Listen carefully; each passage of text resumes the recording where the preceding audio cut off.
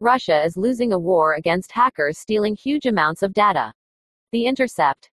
The 22nd of April 2022. Russia is known for its army of hackers, but since the start of its invasion of Ukraine, dozens of Russian organizations, including government agencies, oil and gas companies, and financial institutions, have been hacked, with terabytes of stolen data leaked onto the internet. Distributed Denial of Secrets, the transparency collective that's best known for its 2020 release of 270 gigabytes of U.S. law enforcement data in the midst of racial justice protests following the murder of George Floyd, has become the de facto home of the hacked datasets from Russia. The datasets are submitted to Do Secrets mostly by anonymous hackers, and those datasets are then made available to the public on the collective's website and distributed using BitTorrent. I am an advisor to Do Secrets. The flood of Russian data has meant a lot of sleepless nights, and it's truly overwhelming, Emma Best, co-founder of Do Secrets, told The Intercept via an encrypted messaging app. In its first 10 years, WikiLeaks claimed to publish 10 million documents. In the less than 2 months since the invasion began, we've published over 6 million Russian documents, and it absolutely feels like it. After receiving a dataset, Do Secrets organizes and compresses the data. It then starts distributing the data using BitTorrent for public consumption, publicizes it, and helps journalists at a wide range of newsrooms access and report on it. Do Secrets has published about 30 hacked datasets from Russia since its invasion of Ukraine began in late February. The vast majority of sources who provided the hacked Russian data appear to be anonymous individuals, many self-identifying as part of the anonymous hacktivist movement.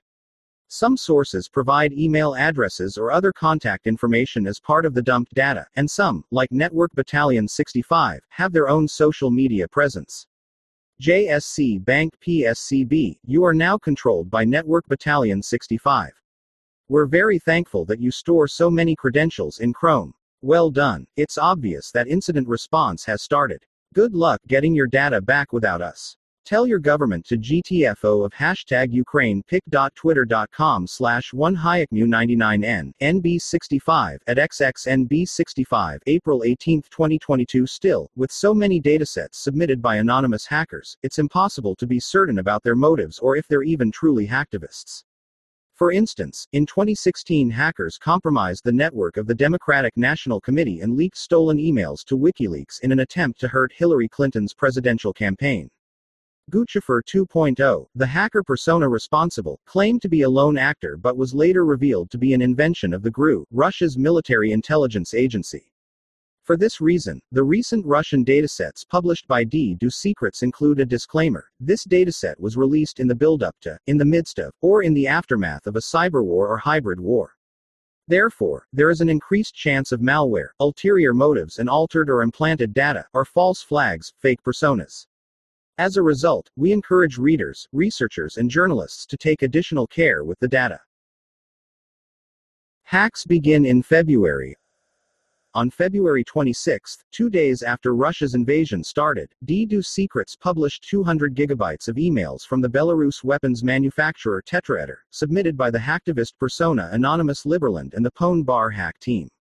Belarus is a close ally to Russia in its war against Ukraine. A message published with the dataset announced, #OpCyberBullyPutin. The contents of this leak do appear to be legitimate emails from the inboxes of employees at the Belarusian weapons manufacturer Tetraeder. Have seen missile testing footage, PDF schematics for weapons systems, and detailed brochures for armored vehicles. https://t.co/wingta9ilfi, Michael Thalen, at Michael Thalen, February 26, 2022.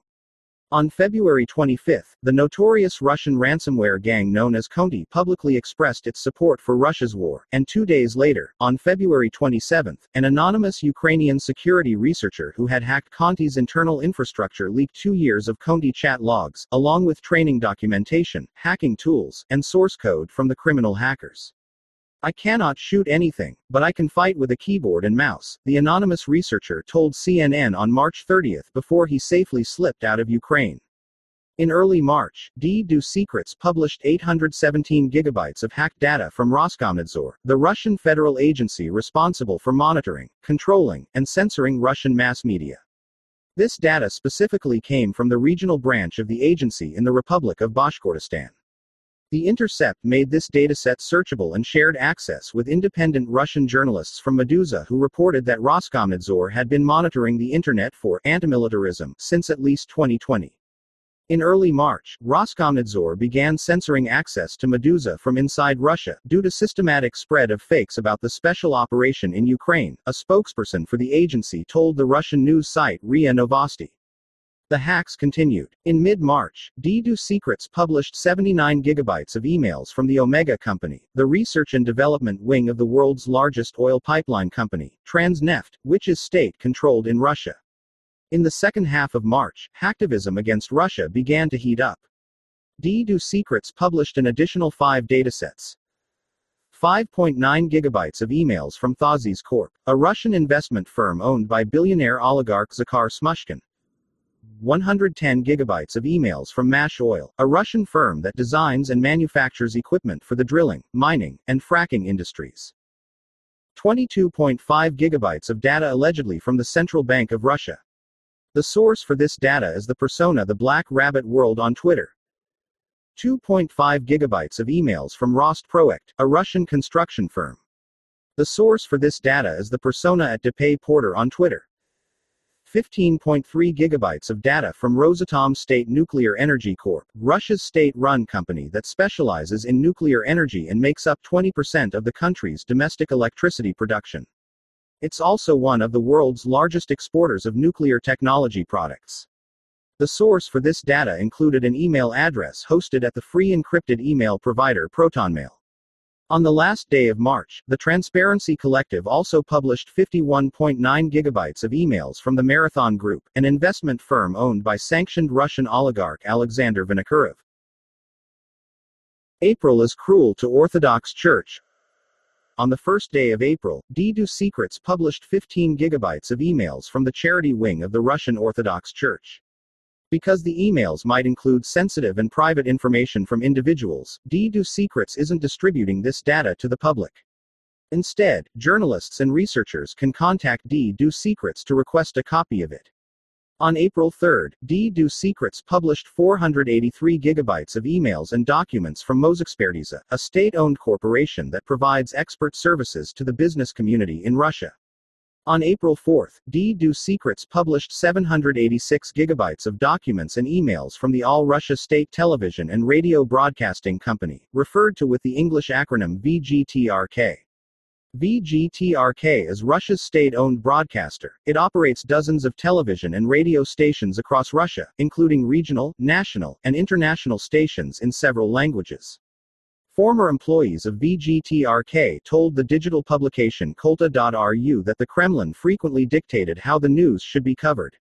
Network Battalion 65 is the source for both the VGTRK and Mozexpertiza hacks. Russia's legal sector also got hacked. On April 8, D2 Secrets published 65 gigabytes of emails from the law firm Capital Legal Services. The persona WH1T3-4D0W submitted the data to the Transparency Collective.